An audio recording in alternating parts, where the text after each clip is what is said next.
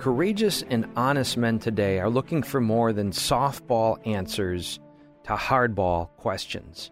The answer to this is something that we're calling Battle Ready. Well, what's that? It's a model of bringing men together in fellowship with some beverages and brotherhood, yes, but with a hard-hitting talk by somebody who really addresses fundamental issues that men are dealing with. It also includes an opportunity for confession, prayer, and praise. And what's cool is that it's integrated into this thing we call Pentecost 365. So what's that? We have these special occasions and weekend retreats and programs that maybe touch us for moments.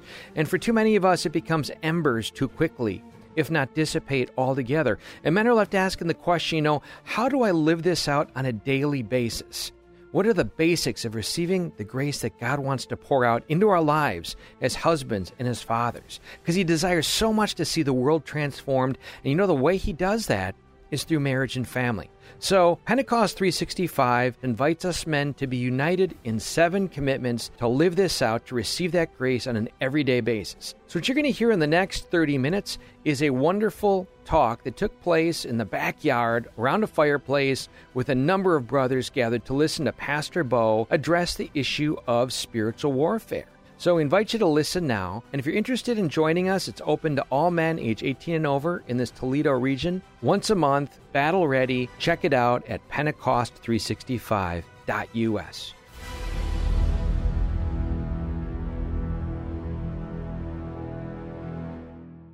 Greg asked me to talk about spiritual warfare and what lessons can we learn. What lessons have I learned through my military experience regarding spiritual warfare? And it's funny that he talked to me about it because I've thought a lot about that over the years. Over the years, I've thought a lot about what that is. And it harkened back to a book. One thing you have to understand about our military, all militaries, they always fight based on doctrine. They always do. And so they have a certain philosophy of how to fight. And one of the things we are told in the American military, all branches, is to read this book. It's called On War by Karl von Clausewitz. He was a German general who fought during the Napoleonic era. And Clausewitz had 2 interesting things. And I have to say this, I read the book cover to cover because most of the officers that I knew never read the book. They would quote it.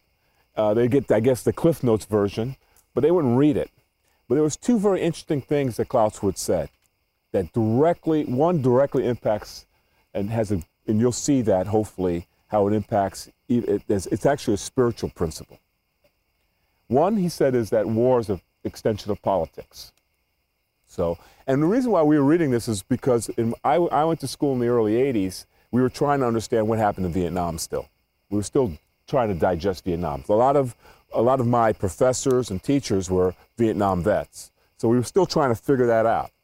The other thing he said, this was the most profound thing he said, was that there's a concept called the center of gravity. It's not a physics concept, it's a political concept. And what it means is this: if 2 nations are going to war, if one nation is able to capture the other nation's center of gravity, they can bend the will of that nation.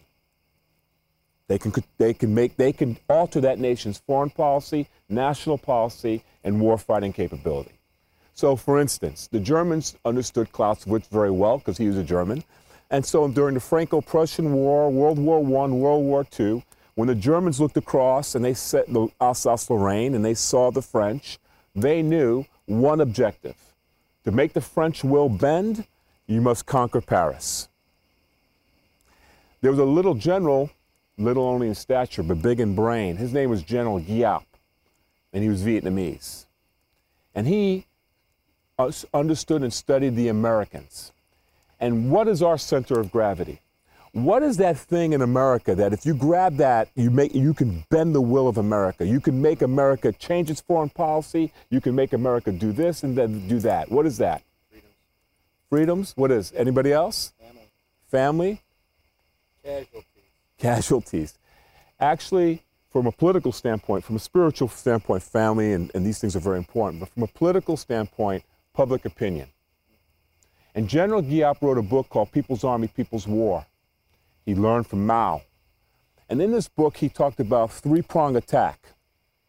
There'll be 3 talons. They almost look like talons. You can see it in the book. One would be military operations in South Vietnam. The second will be what they call now PSYOPs, or political operations in South Vietnam. And then the third claw would be political maneuvering in America, to change the public opinion in America. And they knew that if they could draw things out and change the public opinion in America, that they could bend the American will. And the objective, of course, is for us to leave. It's interesting, this word will, because in Scripture, we run into this word, but in a hidden fashion. In this, Deuteronomy 6:5 says, you shall love the Lord with all your heart, with all your soul, and with all your strength. Jesus repeats this, but he doesn't change it, but he emphasizes in Matthew chapter 22, he says, love the Lord with all your heart, with all your soul, and with all your mind. And Jesus already explained earlier in his ministry that if you have the mind, you control the actions. Now the word translated in Greek for love, we say love, but the actual word is a powerful word that we have no word like this in English. We have to write a paragraph or a sentence to describe this Greek word. And the word is agapeo. You've heard agape, love, agapeo. And we know agapeo is love that's from on high. It's godly love. But what is that? Let's break that down more. And what does that mean? You see this even in the conversation between the Apostle Peter and Jesus when Jesus was restoring him.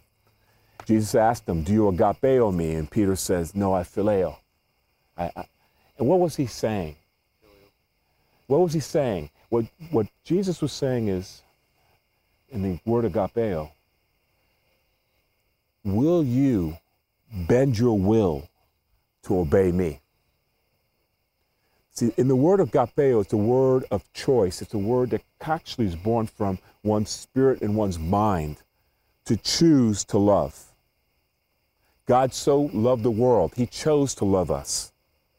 He made that decision. And so in the word agapeo is this idea of to bend your will, or to have really ask the Holy Spirit to bend your will so that whose will be done? God's will be done. We know from the Lord's Prayer, right? Our Father who art in heaven, hallowed be thy name, thy kingdom come, thy will be done. So to love the Lord is to do his will and to live his will. We know this also because Jesus says, if you love me, obey my what? Commandments. So love is not a feeling. And love is not even, it's worship, but what kind of worship? It's not worship singing songs. It's a worship, if you permit me to stand, the Greek word is called hupotasso. It's a worship, it's to submit willingly, not being forced, willingly submit yourself to the Lord, to our Lord. It's a very powerful, powerful act to submit. And so the center of gravity, brothers, is our worship. Will we submit to God? There's no winning the spiritual battle unless we love him, and to love him is to obey him, and to love him is to submit to him. But in which realm? Where are we to submit to him? Jesus is an overwhelming God in everything. In everything. I tell people in our church, if you don't know how to dress, pray. Jesus will dress you. In everything. You say, how can that be? I say Romans chapter 12, verse 1. What is Romans chapter 12, verse 1? I would read it to you, but it's too dark. I can't see my Bible. What does it say? Romans chapter 1, verse 12 says, our life is a living sacrifice.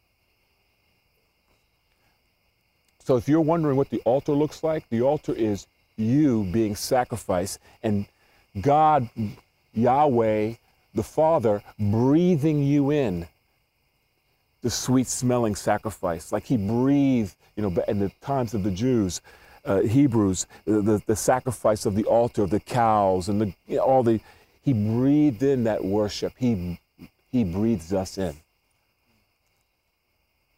This is how intimate things are with our Lord. It's not a casual relationship. It's a highly intense. And so it goes on in Romans, because at that point of worship, we go to a next level. And what is that next level? The next level is for our minds to be renewed and to have the mind of Christ. The mind of Christ. Now we think like him. Now, this is not a one-time process. This is, we believe in sanctification, meaning the process of becoming more like Jesus. That is our goal, to be like him. You can summarize the whole walk of Christian life is to copy Jesus. Easy said than done, right? Much easier. Well, what did Jesus say about his Father? I have come to do whose will? My Father's will. He hupotassoed. He demonstrated exactly what love looks like.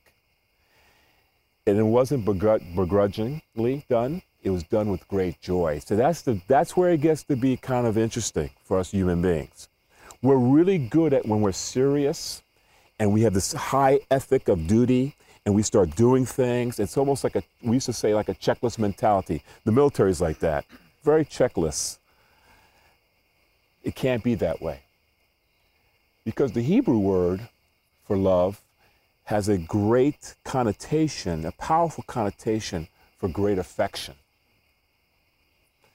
And so we have yet at the same time where we're submitting to God, we're doing his will, there must be a great joy and affection. We're doing it because we have somehow allowed the Holy Spirit to touch us. And so the love of God is now in us, and now it's springing forth from us.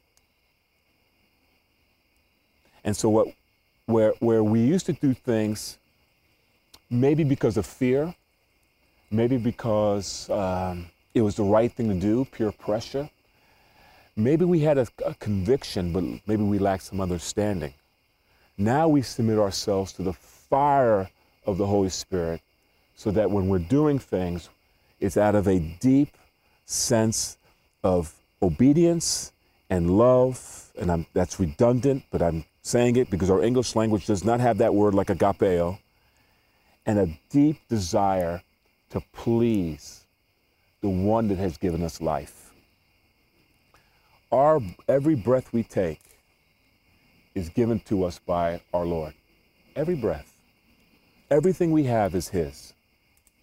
We got a seat over here for you, Padre, right next to Deacon. Continue. Welcome. So here we have this very intense notion. And I'm going to ask you a few questions. See, this is how the Bible encourages us to judge ourselves, meaning to examine ourselves, not to condemn ourselves. We have no right to condemn ourselves. And I want to emphasize this. We cannot condemn ourselves because we are not our own. We have been bought with a price, the blood of Christ Jesus, who gives us life because he resurrected, we will resurrect. But we are to judge in the sense of examine ourselves. So I'm going to ask you some questions. And I will tell you, for those of you who are fathers, you'll know the answer to these questions because of your conversation with your children. Think about your conversations with your children in the last, say, week, 2 weeks, 3 weeks, 4 months, whatever time frame, and see what kind of things you've been saying to them, because Jesus tells us very clearly what comes out of your mouth springs forth from your heart. We know the heart is not the beep, beep, beep, beep, beep thing. It's this thing up here. This has to change. We all have to change. We all are being transformed. Romans 12, 1 and 2 teaches us. So question 1, how do you define success in your life? How do you define success in your children's life? Contemplate that. How do you define it? What is a successful life? Jesus speaks about this very clearly. And the examples we have, the saints in the Old Testament and New Testament, show us what success looks like. And it doesn't look like the American dream. Success, I will say this for you, for those who might be guessing in this way, success is not a two-car garage, Harley Davidson in your back barn, and a cottage in Michigan. That's not success. Those are good things, but that's not success. What gaineth a man to gain the whole world, but to lose his soul? Matthew chapter 6. Seek ye first the kingdom of God and his righteousness. See, Jesus tells us. But I want to encourage you to ask yourself that question. You might be able to check the right bubble, or if your parish priest asks you the question, you give him the right answer. But at 2 a.m., when you're looking in the mirror, what are you really thinking? And when you're in the business Monday, 8 a.m., 10 a.m., some of you long, 8 p.m., 9 p.m., what is truly your measure of success? Second question for you, brothers. Where do you go for your comfort? Everyone here is old enough to know that the world is not only unreasonable, it's overwhelming. We don't have to admit it, but we know. The world is unbelievable. Our brother here comes and tells us we're just trying to relax around the fire. Our brother brings us news. Yep. Encephalitis news. Yeah. Now everybody's spraying. The brothers with the long pants are saying, praise God, and saying, oh, it's too bad for you guys in shorts. Bad decision. Some of us wish we would have worn long sleeves. What I'm saying to you is this. You guys read the papers, of course, and internet, what have you. And you can't get away from it. You see so many people with addictions. You see so many people with behavioral things. What is that? They're fleeing stress. They're trying to get comfort. You know that bad country song, they're looking for love in all the wrong places? That's what they're doing. We live in a culture that cannot cope with life. Period. My proof is drive down the street and see how many, when you go home, if you go through this, not through the back roads, but you go through see how many pharmacies you pass. What is that? Both legit and illegit. People trying to medicate to cope with the stress of life. High blood pressure, cancers, cardiovascular issues, one after another. They can't cope. Where do you go for your comfort? Really? See, this is worship. Worship is obviously in our churches. We worship as a community. But that's hollow if the worship is not happening right there, or in your corporate office, or wherever you work, or in your bedroom. That has to be worship. Everywhere you go. Jesus is an all-consuming God. He doesn't play games. And remember, the Bible talks about him one day he returns. He will not be the man from Nazareth. He'll be the king with a sword in his mouth. For he's king. We live in a monarchy.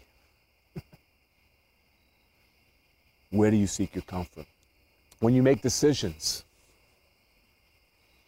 and many of us are business people, and I will tell you, I'm bivocational. I own a business as well as being a pastor. That's the only way I feed my family. God uses that to feed my family. So I have to pay to minister. I'm happy about it. I really am. It's a joy. When we make decisions, what is our criterion for that decision? Where are we going to know what God's will is, or the will for our life? How do we even teach our kids? Where should you do? What should you do? What school should you attend? Where should you live? What job should you take? How are they making those decisions? If you're like most Americans, Well, there's a few things. It's the open door, right? Whatever's available, whatever's easy, we'll go through that door. Or it can be the old pros and cons. And let's be honest, I left my wallet in my bag here. It's a dollar bill. It's uncanny to me how I've seen over the years, and I've been pastoring now for 15 years, but been in the same church for 25. It's uncanny to me how people make these big decisions, and somehow a lot of these people make these decisions, and somehow automatically it's always the economic correct thing to do. It's always the financial right thing to do.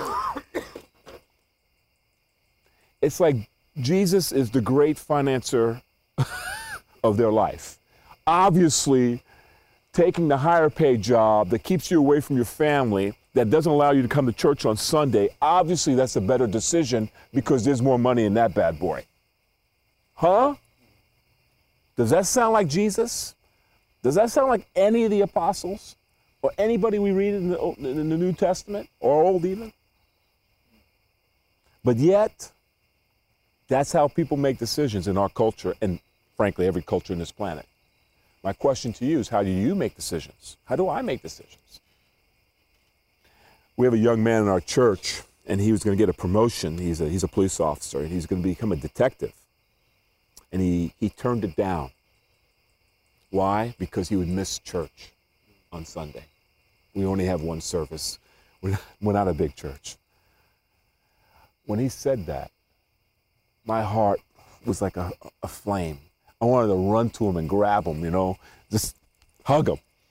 Finally, a man of God who cannot be turned, who will not submit to almighty mammon.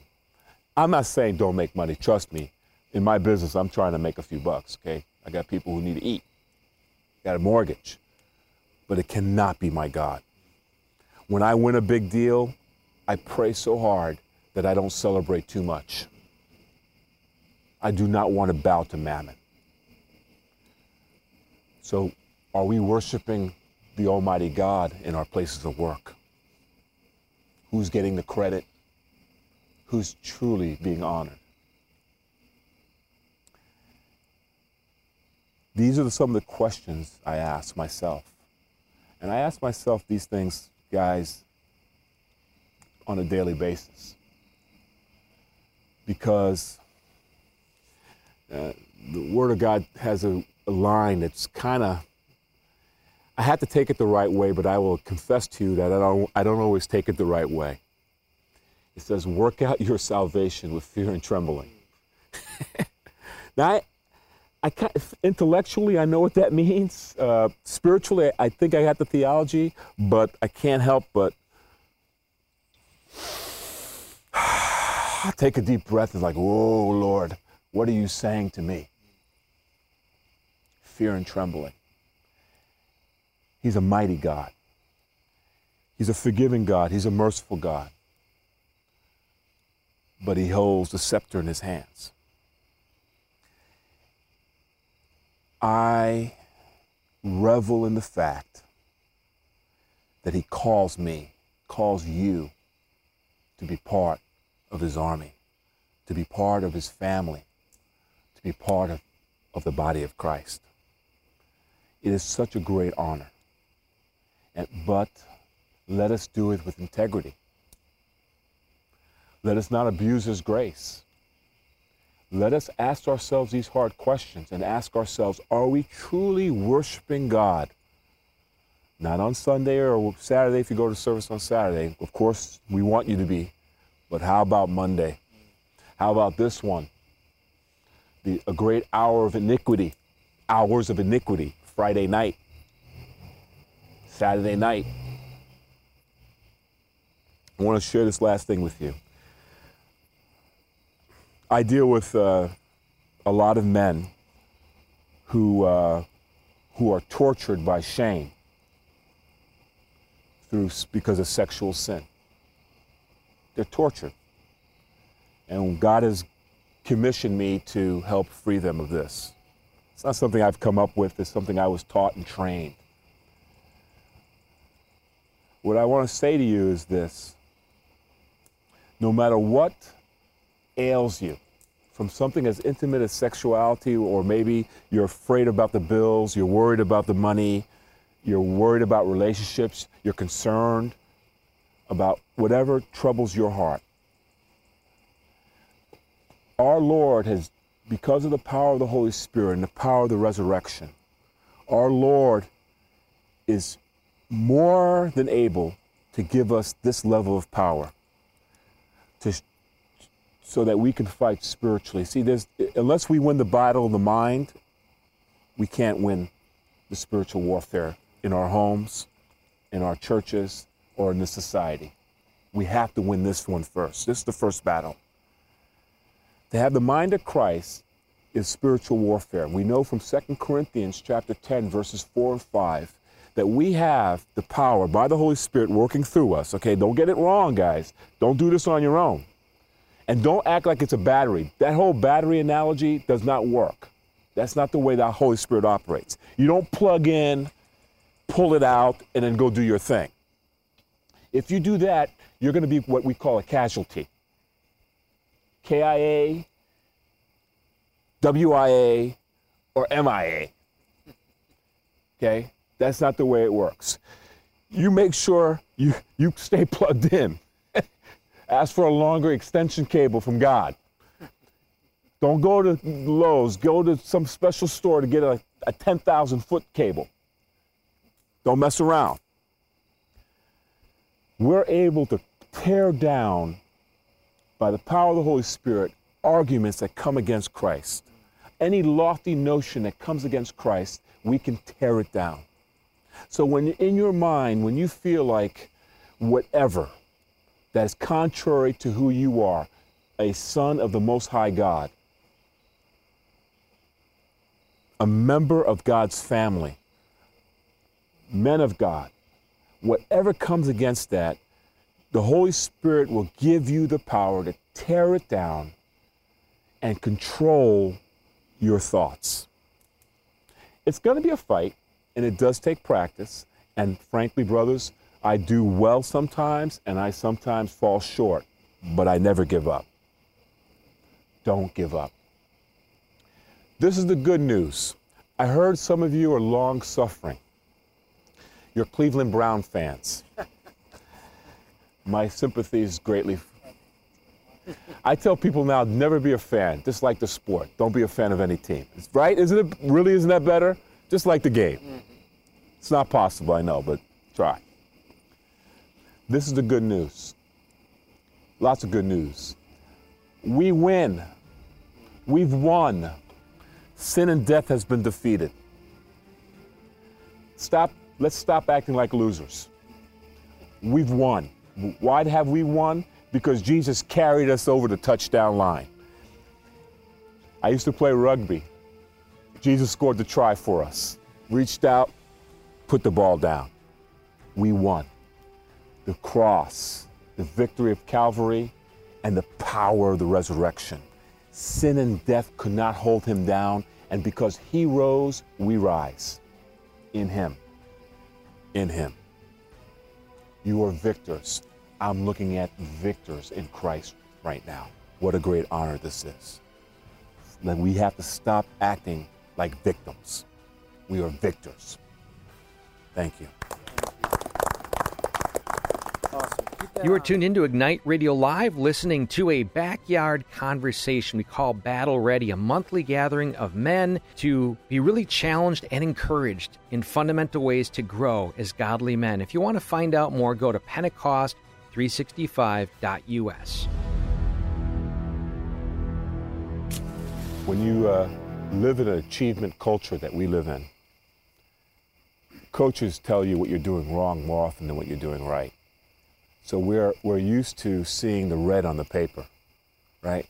Like you get a paperback, you see the red. That draws your attention. And that's just one of the things about our culture, and because we're an achievement culture. You know, Americans are very, if you travel in Europe or something, some other cultures, the first question Americans ask, what do you do? What's your profession? It's an achievement culture.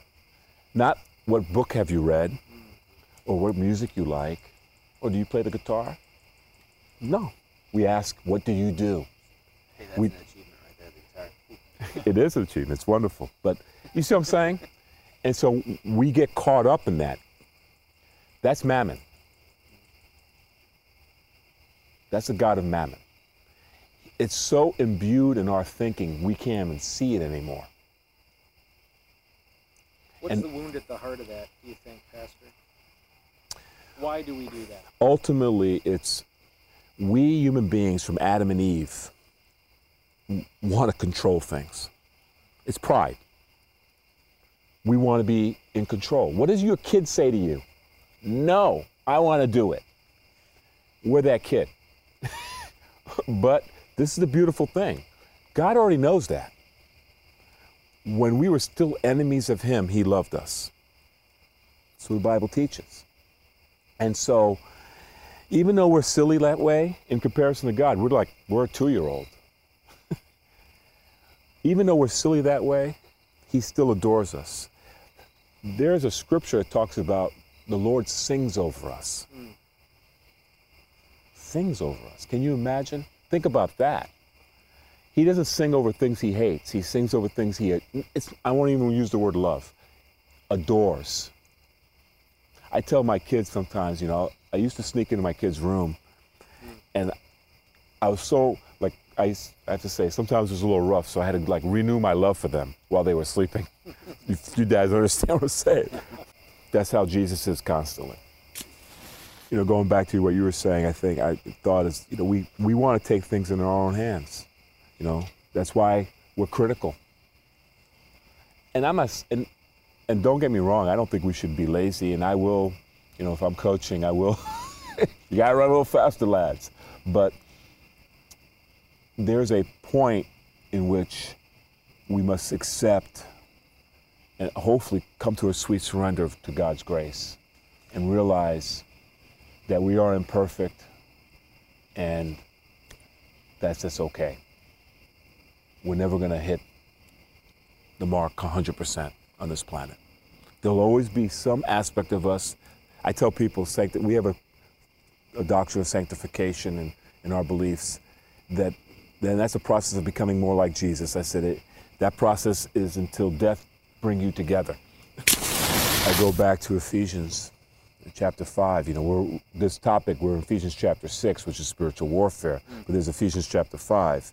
Without Ephesians chapter 5, you could forget about Ephesians chapter 6. There's no fighting.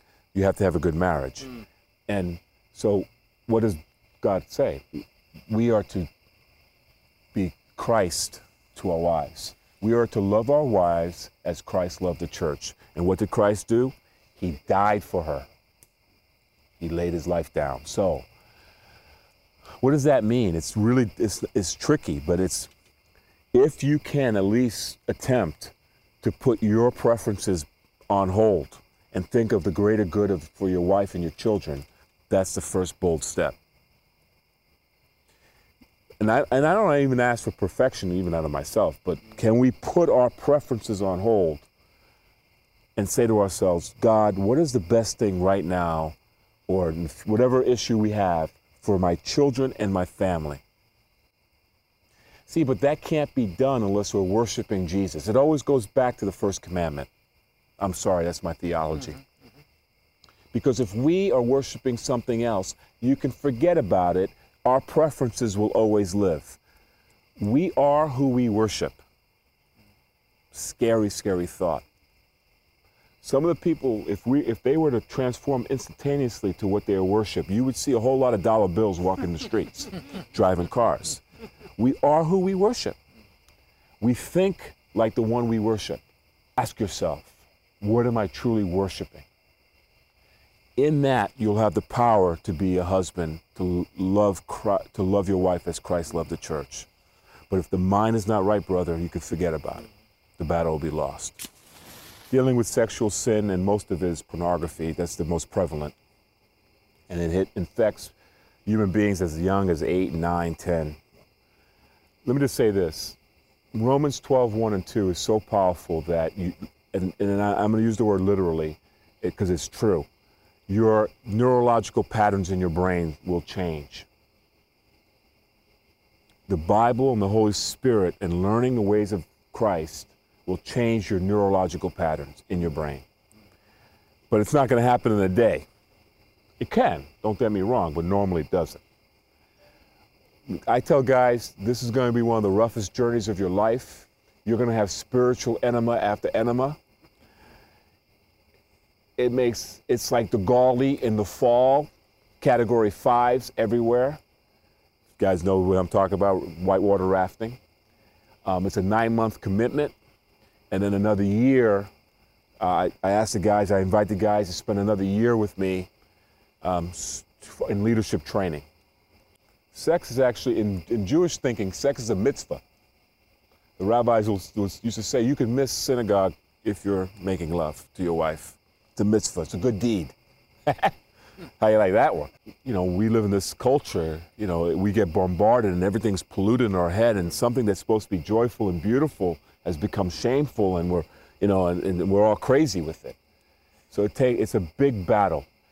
I believe if men win that battle, and they win the battle of money, and they stay humble, they win the battle of pride, they're going to do great things for the Lord. All 3 battles are tough, and they're all interrelated, by the way. They're all interrelated. So that's the commitment it takes. It's not easy, but it's worth it. And this is the beautiful thing, because the guys who've gone through it, man, they love it. I've had guys go through it twice. And, you know, the issue is not sexual sin. That's not even the issue. The issue is a failure to cope with life. And people act out sexually to cope with life. When one has an orgasm, it induces a lot of endorphins. It gives you a high. God did that on purpose so that you would be united with your wife.